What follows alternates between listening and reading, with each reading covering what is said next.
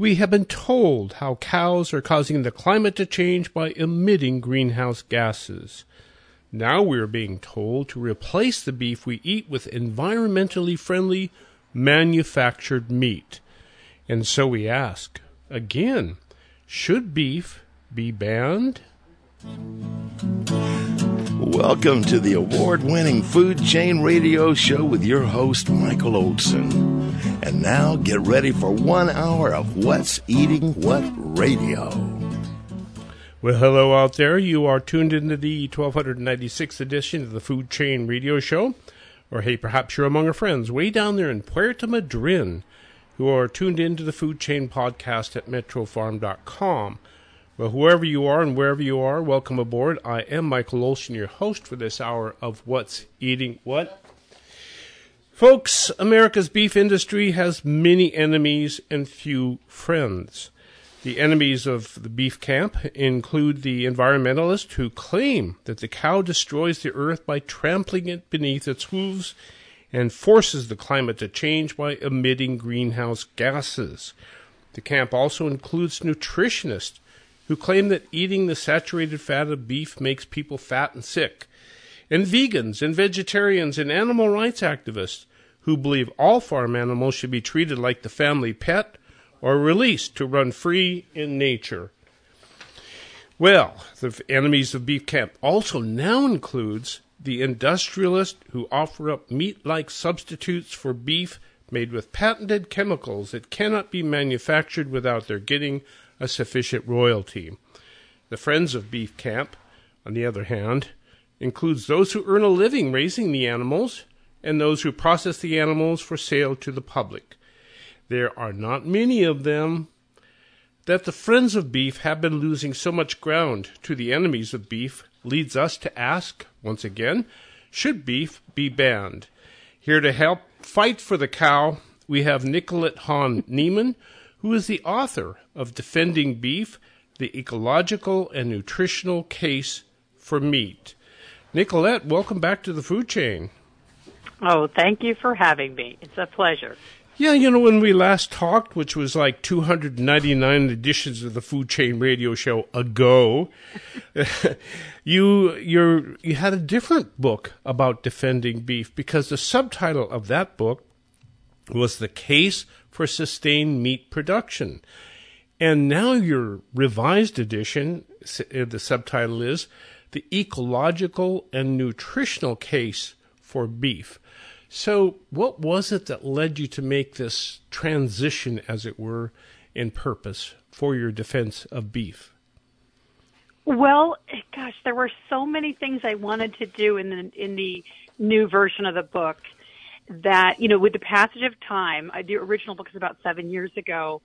And when I wrote that book, I felt it was super timely, but it turned out it was a few years earlier than, you know, there were a lot of people read it and talked about it. I'm happy for that, but it didn't affect the public conversation as much as I wanted it to, because people weren't quite ready to debate beef yet at that time. And it turns out the issue has become sort of more topical in the last 7 years. And, you know, as you said in your introduction, there's kind of this more and more organized argument against beef. And ironically, a lot of the people that are sort of advancing the arguments that are kind of being used against meat are actually the meat industry itself, because they are now diversifying their, you know, these large industrial food companies, including a lot of meat companies like Tyson, are putting significant investment into what they're calling alternative meats, which I call fake meat. Yeah, and what I call processed food. There you go. So there is a very interesting dichotomy there, in which Nicolette Hahn Niemann is actually fighting against the industry that she's trying to defend, but yet for people who don't know you, they might not know that for 30 years you were a vegetarian, and furthermore, that you were a environmental lawyer working for Bobby Kennedy at the Waterkeepers Alliance against in this industrial form of agriculture. So how on earth did a vegetarian attorney become a cattlewoman? Yeah, well, the simple answer is I married into the profession, but there's a lot more to it than that because I was a biology major in college. I was always interested in environmental issues. I had actually been involved as a child in, child environmental groups, and I spent a lot of time outside, as a lot of kids did in the 70s and 80s, and we weren't glued to our screens in those days. And my parents were very interested in the natural world. And, I spent a lot of time walking out in the woods with my father, especially. And I just had this whole kind of interest in the natural world and understanding how it works and what is the human's role in it. And, as an adult, I wanted to get involved in environmental causes, and I went to law school and became a lawyer. And at first, I was a prosecuting attorney, and I worked then for a law firm. And then I heard a speech by Bobby Kennedy Jr. actually in my hometown, Kalamazoo, Michigan, and he was talking about how he had become a lawyer that used his law degree to fight on behalf of the environment. And I didn't really know, how one does that until I heard him speak. And then I ended up working for the National Wildlife Federation for a while after I heard that speech. And then from there, I happened to meet Bobby Kennedy directly, and he encouraged me to apply for a position at Waterkeeper Alliance, which was the group that he was in charge of in New York. And I did apply, and I was hired to be their senior attorney. When I got there, he asked me, they focused on water quality especially and fighting against water pollution. But he asked me to focus in particular on the meat industry because what he was seeing all around the United States, in certain areas especially, were large, concentrated, kind of industrial-style meat operations. CAFOs. Yeah, and he was really seeing it, especially in the hog industry and in the poultry industry. And he wanted me to use the environmental laws to fight against the pollution from those operations. And so that was what I did for 2 years, and I became kind of a specialist in meat industry pollution.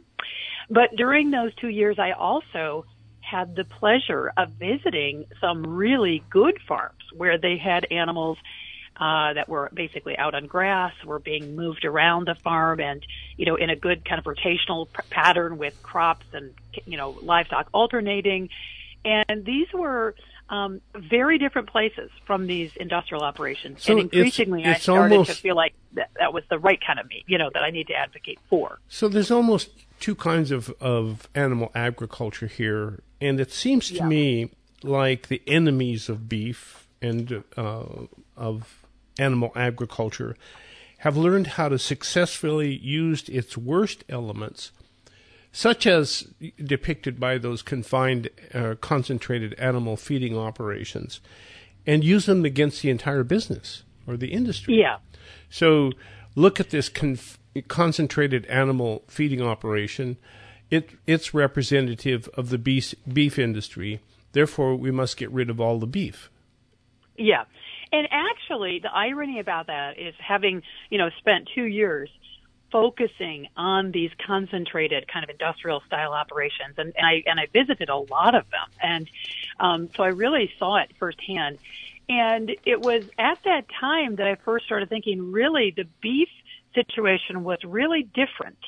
And it was ironic to me that it was getting the most negative attention because the kind of like the worst situation for beef cattle, which is, I would say, kind of a large feedlot, they're still outside. They're not as tightly concentrated, and they spent the earlier part of their lives on rangeland or pasture. So they had a portion of their lives where they were grazing, they were exercising, they were doing all the things that animals really should be doing.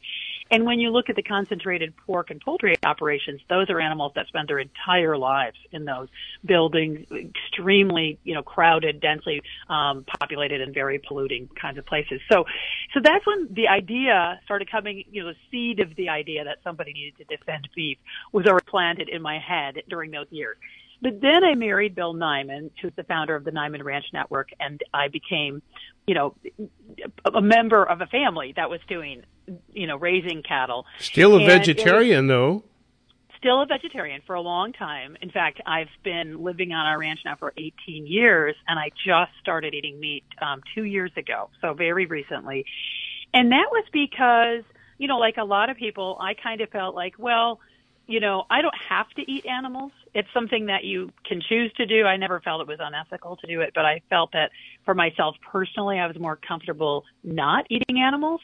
And then the more time I've lived here, and we have 2 young sons, and I was cooking meat for them every day, and I started feeling like actually I should be eating this meat because I believe it's really wholesome and nutritious. And as I passed the age of 50, I wanted to make sure I was getting, the best possible nutrition. And it was really clear to me that beef would be, all meat, but really beef in particular, because we raise it ourselves, would be a really good addition to my diet. And that's when I decided to do it. Mm-hmm. You make mention of Eliot Coleman in your book, and who was a vegetarian as well. Right. And came to the conclusion that beef was the way to get the nutrition off the land that otherwise would not be available. Yeah, exactly. I mean, part of the idea behind my book, Defending Beef, is not just that. Sometimes I've had a lot of conversations with environmental groups and people who work for them over the years, because that's kind of the community, that I came from as well. And one thing I learned is that people were always talking about sort of mitigating the harms from, various forms of agricultural production, and including beef. And we know it's bad for the environment, but we can try to mitigate the harms.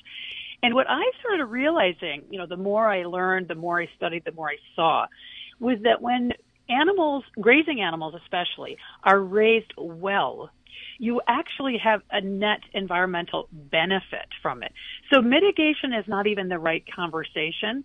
It's really about how do you raise cattle. And the thing you just mentioned from Eliot Coleman is a perfect example. They're actually able to eat inedible vegetation off of virtually any kind of land, the vegetation that humans could never directly eat, but they can convert that to meat and milk. And it's a way that you sort of fill a hole in nature that would have been there. It would have been filled by grazing herbivores that once covered much of, the world, including North America. And so you're making your agricultural operation more like an ecosystem.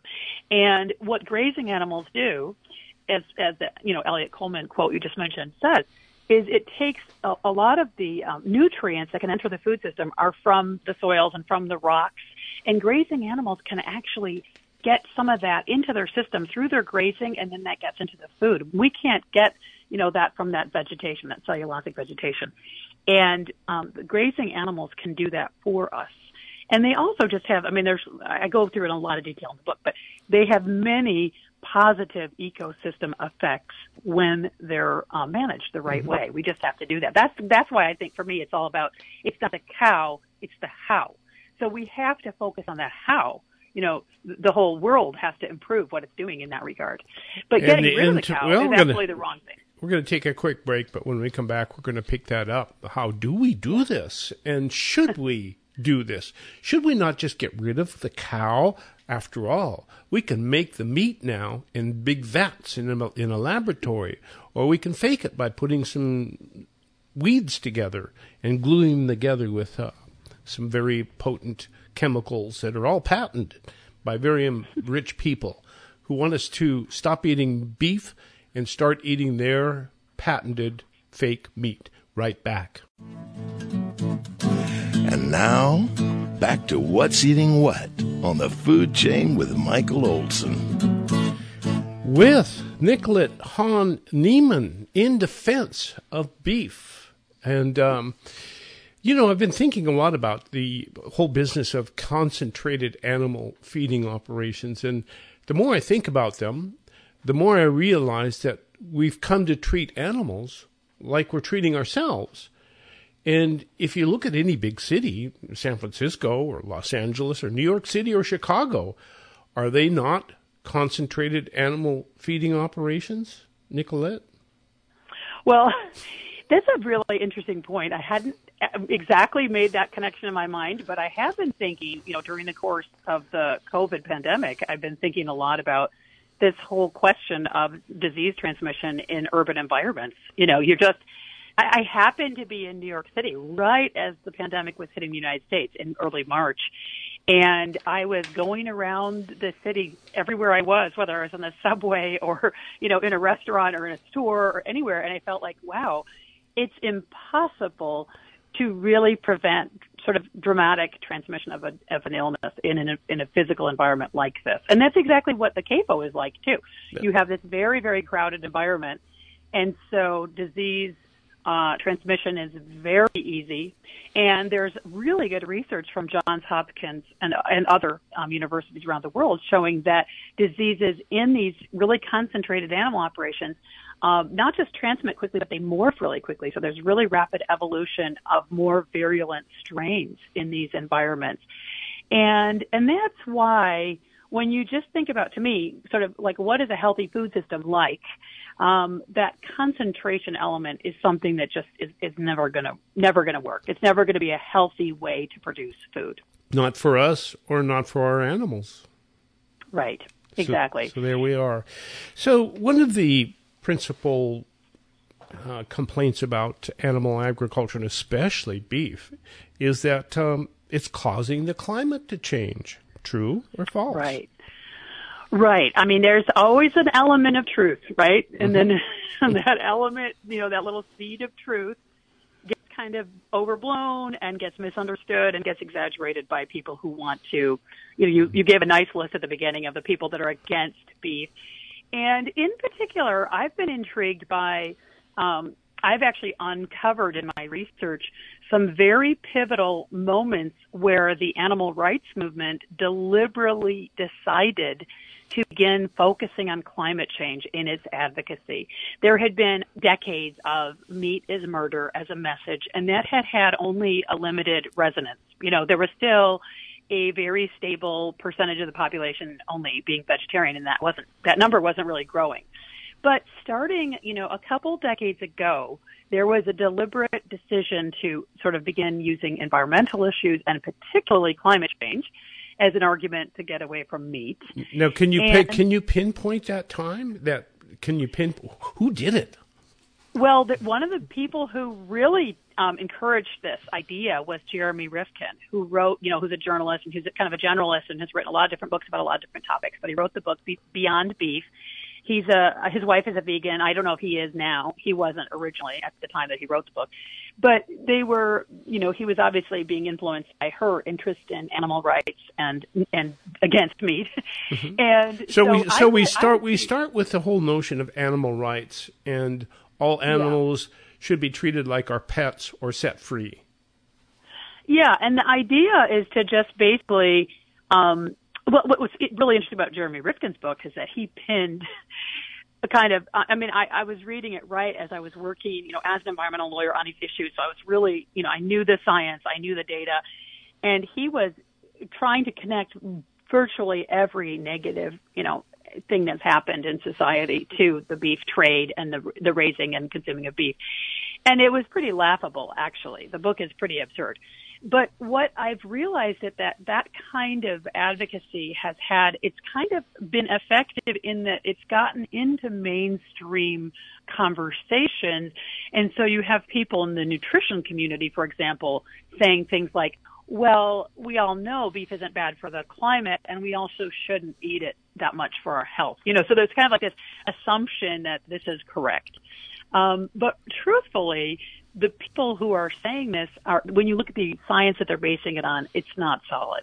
So in Defending Beef, I go through a lot of detail discussing especially the methane argument and explaining why, this has really been exaggerated and misunderstood when it comes to cattle. So to try to summarize it quickly, without getting into all the detail of it, the first point is that all of the methane that comes from cattle is biogenic. It's part of the natural cycle. They're eating, basically plants, vegetation, and that gets its carbon and its energy from the natural photosynthesis process. And actually, the vast majority of cattle in the world are actually grazing on grass. We think about feedlots all the time. But when you look at the world's population of cattle and where they are on a daily basis, the vast majority of them are just on grass, and they're just grazing in areas for the most part where you can't even raise crops. Okay, so they're consuming vegetation, and in the digestive process, because they're eating that very low quality, cellulosic material that we were talking about before that humans can't eat, they need microorganisms to help them break it down. And in their gut, that happens, and that results in the release of methane. All of that carbon, though, is basically old carbon. It was carbon that was already part of the natural carbon cycle of, sort of photosynthesis and plant growth, and then death and decay, and then regrowth, entering the soils and then coming out, and then the plant growing and taking the carbon from the atmosphere. So that cycle is what the cattle are part of. And the methane that they're releasing, the carbon comes from that cycle. So that's an important point. And there's actually really good evidence showing that biogenic methane actually breaks down much more quickly than methane that comes from the fossil fuel industry. But more importantly, the fossil fuel industry, all of that methane is basically new carbon. It's coming from natural gas especially, but also from coal and oil. And it's carbon that was stored deep in the ground and was not affecting climate change until it's being extracted and then burned. And there's a lot of new research now, just in the last few years, showing that there are methane leaks and also deliberate methane releases all around the world in the fossil fuel industry that had never been measured or regulated. And so the bottom line is that again, I go through a lot of arguments and a lot of detail about this whole issue in my book, but the sort of bottom line is that the vast majority of the methane that's being released in the world by humans is coming from the fossil fuel industry. And it can actually be fixed. The majority of it is stuff that we can stop, if we focus on it. And the easiest way to do that, in my estimation, is to stop buying made in China. But that's another story that I could probably get in trouble with. That's definitely a part of this whole idea of transporting things all over the place, right? And also, we know that the environmental regulations in China are, almost non-existent. There you go. And so, but to focus on cattle, when you start sort of digging in the numbers and the advocacy, you start realizing that the focus on cattle comes. So going back to that anti-beef, sort of group, really comes from the vegan component of the whole, push against meat. They've connected, global warming with methane from cattle, even though that's really a very small part of the world's methane. And in fact, I go through it again in a lot of detail in the book, but there's really no parallel at all between cattle populations and methane in the atmosphere. But that's been shown from a lot of research. Yeah, it seems to be a very easy place for people to manipulate because it's very detailed numbers that nobody really has a handle on. So it would be relatively easy for somebody to grab a few of those numbers and make them say what they want them to say. Yeah, and also there's a very complex science around identifying what methane comes from what sources. And some of the world's leading experts on this are debating it. And people like Dr. Robert Howarth at Cornell University, who heads the Methane Project, is, arguing on the world stage at the UN that stuff that was previously attributed to cattle, in fact, is not even from cattle, that it's actually from fracking and other fossil fuel extraction processes. So this is not at all a simple issue, and it's really, in my view, it's really all kind of a red herring. If you have well-raised cattle, there's really good research on this too, new research just in the last few years coming out, showing that their impact on the soils, they can sequester so much carbon that it actually more than fully offsets all of the carbon that they would release in the form of methane from their digestive processes. And so if you look at, sort of the details of this, it's clear that you don't need to stop eating beef because of the methane issue. And, I look back to the concentrated animal feeding operations and the way we feed animals in those operations. is not dissimilar to how we feed ourselves in the city, which is, food and packages and whatnot. But with respect to doing animal husbandry the right way, there are those who are pointing to a different way of raising animals that would be most beneficial to the environment. And I'd like you to start, if you would be so kind, with Alan Savory. Yes, well, Alan Savory is someone who I've met several times, and I've actually shared the stage with him a few times in speaking engagements, and I have huge respect for him as a person and for his work. And, basically his background is as a wildlife ecologist from Zimbabwe, and he grew up there and, sort of got the training to be a wildlife ecologist in college and then practiced it for the government, actually. And he was told and taught repeatedly that sort of animals trampling the ground is an environmental problem. And he began he believed this because this is what you were taught in college and this is what he was, purportedly being shown when he visited areas around Zimbabwe and around other parts of Africa. And originally in his career, he was part of efforts to actually reduce the numbers of large grazing animals in Africa. And at a certain point, he broke away from that whole way of thinking and started to realize that actually when they were removing the large grazing animals, whether they were wild or domesticated, that they would then see environmental degradation after they did that. And interestingly, over the last few decades, this was decades ago that he was beginning to notice this and beginning to break away from conventional thinking. But there's now been a lot of research around the world for the last couple decades really showing that what he was saying is absolutely correct, because there have been areas around the world where grazing animals have been removed for supposedly environmental restoration.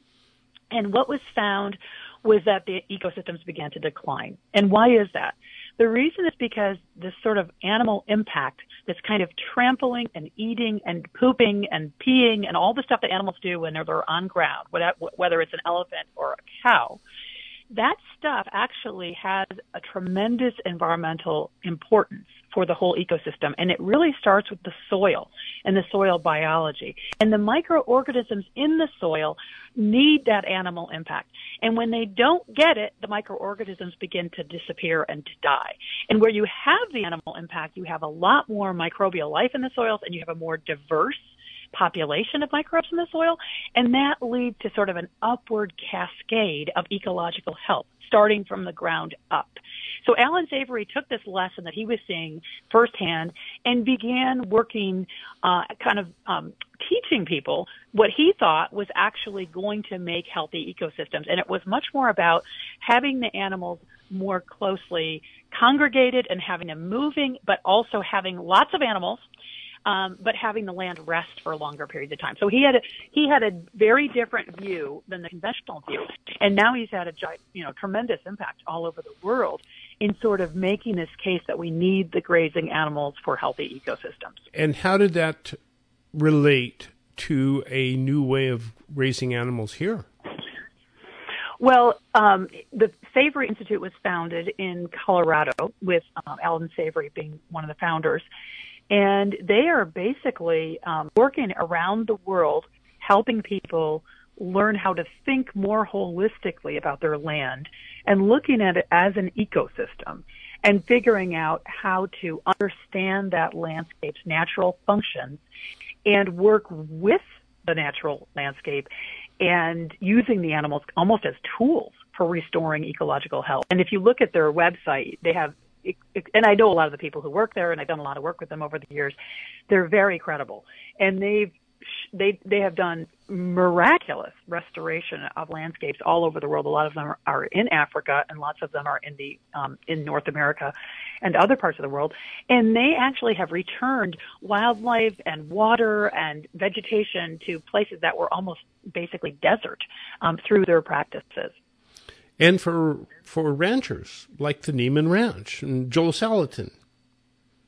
Yeah, well, what we are doing on our ranch here in Northern California is we're sort of in a natural grassland area right on the Pacific coast, And our whole model is to try to, again, sort of mimic the wild animals that were once here with the way that we manage the cattle. So the idea, and we have huge areas of, where we leave the trees, and we have large corridors for wildlife on our ranch.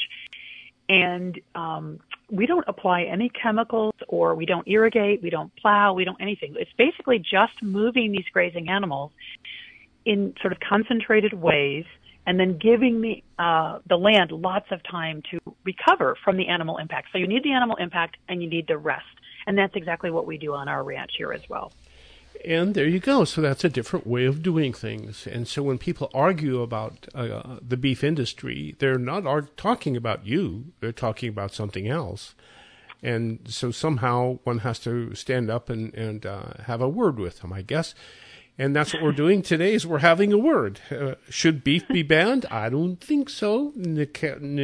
Nicolette Hahn Neiman doesn't think so. What do you think?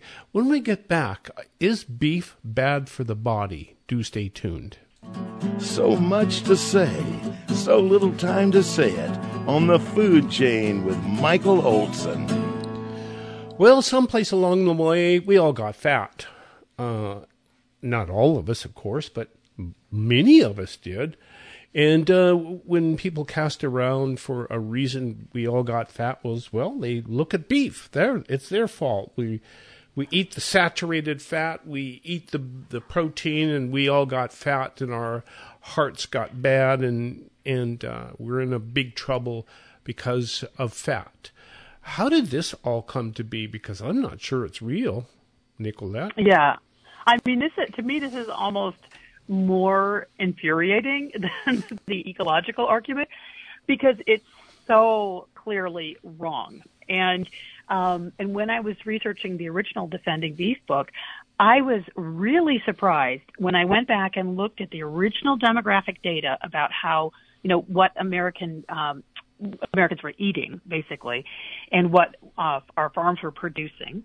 I was very surprised to learn that actually we hadn't dramatically increased our red meat consumption, because that's kind of what I'd always heard. And we hadn't increased our butter, and we hadn't increased our whole milk, and we hadn't increased our animal fat overall. In fact, it had gone down. And if you look at like 100 years ago and you compare consumption today of whole eggs or red meat or butter or whole milk, it's actually lower today. And it's actually considerably lower than it was a few decades ago in particular. So there was kind of an upsurge of beef consumption in the middle of the 20th century, but then it went down pretty dramatically in the 70s and 80s. And interestingly, that's precisely the time period where we started to see a dramatic rise in obesity, diabetes, and all the diet-related diseases, heart disease, stroke, etc. And so one of the things I do in the book is I go through and really look at the science. And in fact, I was just reading a study last night that was about saturated fat in particular, and it was saying that a more careful analysis of the saturated fat research shows that when you look at the food, when you look at the element saturated fat, you have to look at the bigger picture. What it's contained in, and what it's being eaten with.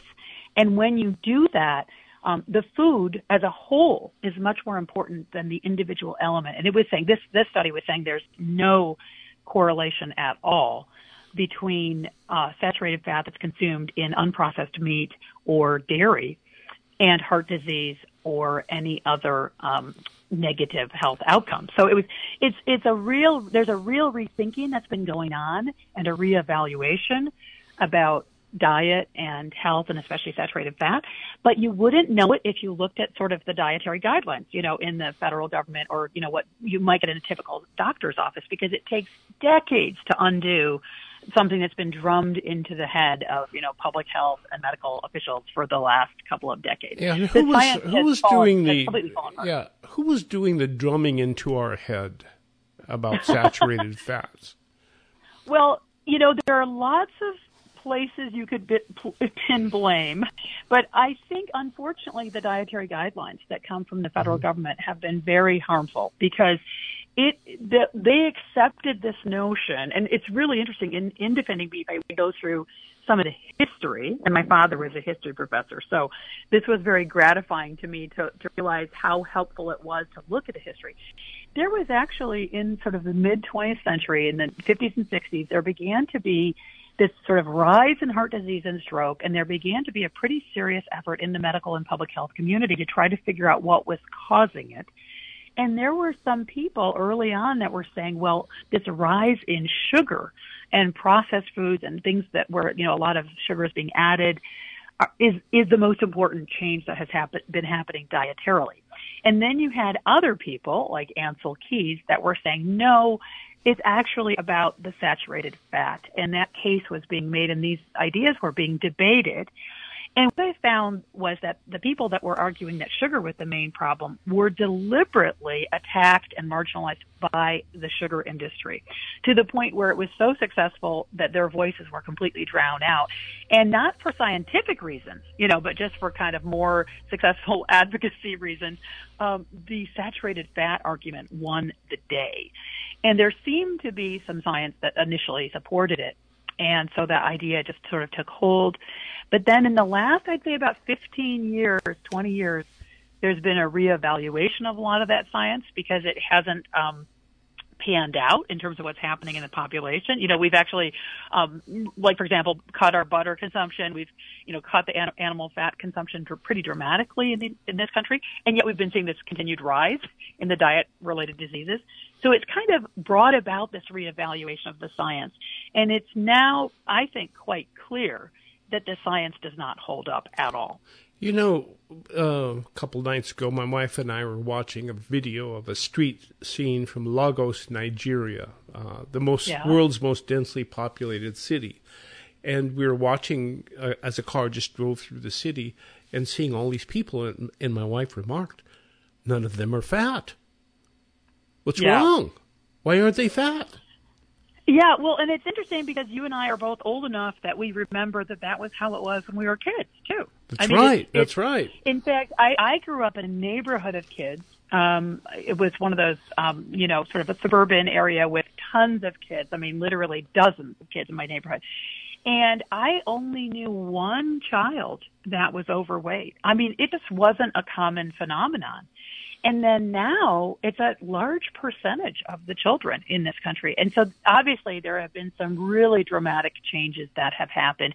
And I would say things like screen time and, there are other things that are factors in it, but the dietary changes are probably the most important. And I saw a study just a couple of weeks ago in the Journal of American Medical Association saying that in the United States, between ages 2 and 19, almost 3/4 of the calories now are coming from ultra or highly processed foods, I believe is the term they use.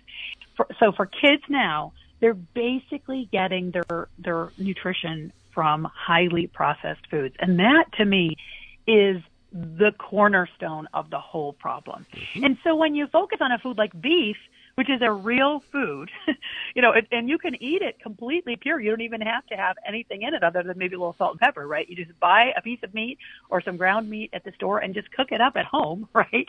Very simple. It's a simple food to eat and keep basically whole and real. But people are getting so many of their calories now from highly processed foods that don't have very much nutrition at all and have lots of all kinds of chemical additives and processes that were, done to them, to the point where they're biologically dead and don't really contain any real nutrition. And to me, that's very obviously the real problem with our diets. So, in fact, what we should be talking about is not banning beef, but banning sugar and ultra-processed foods. But we're not going to be talking about that, Nicolette, because there is so much money in making that stuff. Exactly. A friend of mine says the profit is in the processing in the food industry, and that is so true. You look at the ingredients that go into a lot of these, like these fake burgers that are coming out, and the ingredients themselves are kind of inexpensive items, other than these, like you said, these high-tech, highly engineered ingredients. Those are probably pretty expensive to make. But basically, these are cheap foods. And there are things that don't actually contain a lot of nutrition. So things are being added, all kinds of supplements are being added to the food to make it nutritional seeming. But this is really, it's the profit in the food industry coming from the fact that they're doing all of these steps to it, that processing part. And you take these cheap inputs and you make an expensive, if you look at, a lot of the meat, substitutes, especially now these higher tech ones, if you look at them in the grocery store case, they're as expensive or more expensive than meat. And that's where, all the processing is what's creating the profit for the food industry. And there's a lot of processing. You know what is amazing to me is I hear these industrialists make comments that we have to avoid eating meat because it's destroying the climate and ruining the land and so on and so on and so on. And you look at where they're putting their money. They're putting the money into patenting these fake meats. So that they own the solution to climate change. And if you want to eat that solution, you have to buy their fake meat. And exactly. It's crazy. So how it's hard not to be cynical, Michael, because you're absolutely right. When you look at the investments that people like Bill Gates are making into fake meat and others, and then they're going around talking about how we shouldn't be eating meat, it's really hard not to get cynical about it. And then I love the woman in Norway who funded the big Eat Lancet program that said we should basically all become vegans, and she's a vegan, and she goes around in her private jet and posts pictures of herself on Instagram in all these different vacation spots. And she's telling, us ordinary folks that we should not be eating meat because of global warming gases. Really? And then gets back in her jet and burns up. Now, how does one compete with all that money? We have Nicolette Hahn Niemann here, who's on a ranch in Northern California tending cows. Yeah. And seeing all of the madness in the marketplace that's pointing in the wrong direction. And it always seems to point in the wrong direction. It seems forever. And yet we look at places like Lagos, Nigeria, that doesn't have this, this industrial food world, and the people have to eat probably real whole things. And they look great. Yeah. So what are we going to do? For me, it's heartening. It's discouraging when I think about all these things we've just been talking about with the money going into it. And I'm just north of the Silicon Valley area here, so I'm very aware of the sort of vegan, animal rights tendencies from a lot of people that have money in Silicon Valley and are investing it into these fake meats.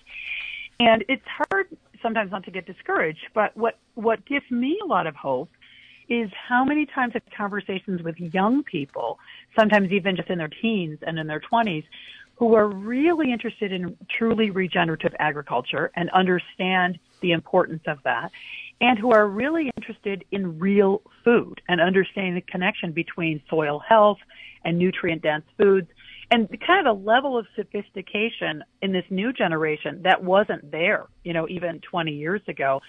And I have realized that there's this kind of millennial population that's in their 30s and 40s now that we're pushing for veganism, and this newer, younger generation coming up is largely rejecting that whole idea. And I'm excited about that, and I'm just excited about the amount of energy that I see going into understanding food systems more like ecosystems. And there's just a lot of interest in that whole idea of making farming more like nature. And I think that's where the solution really is. Well, we have about 3 minutes left. You conclude your book with a section called Why Eat Meat?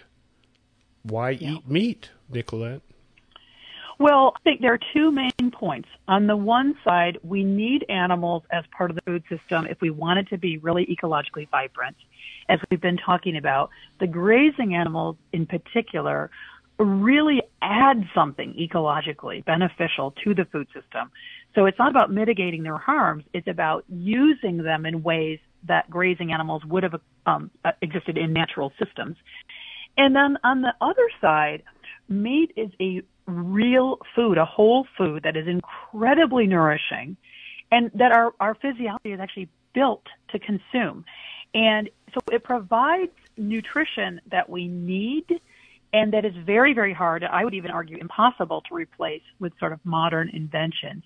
And so meat is invaluable, both ecologically and nutritionally. And that's why I think we should not be arguing against it. We should be trying to figure out how to do it better. And so I go back to that. It's not the cow, it's the how. And as a 30-year vegetarian, you hit the magic 50 and you decided to eat meat. What difference did it make in your life? Well, the most interesting thing to me is that I realized I was hungry all the time as a vegetarian. For, I would say almost 30 years, I was sort of hungry.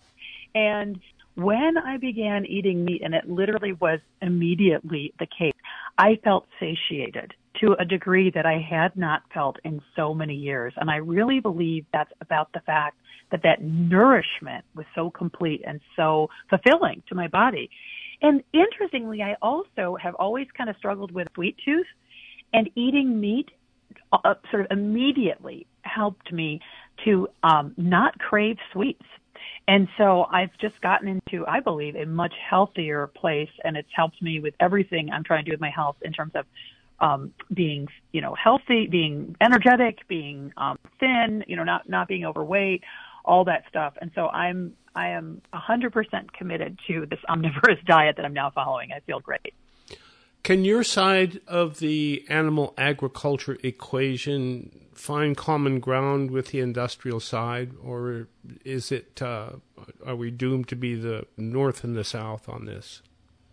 Well, I find it heartening that major entities like General Mills and places like that are talking about these ideas. Some people call it greenwashing, and there is a lot of that. And I'm glad that we're, not just taking them at their word, but the fact that they care about soil biology, that they're talking about it, that they're big start looking at it. Yeah, exactly. It can make a big difference. Well, Nicolette Hahn-Niemann, the book Defending Beef, the ecological and nutritional case for meat. Should we ban beef, Nicolette? No. Thank you very much for joining me on The Food Chain. Remember, folks, Michael Olson's third law of the food chain, cheap food isn't. Thank you, Nicolette. Thank you.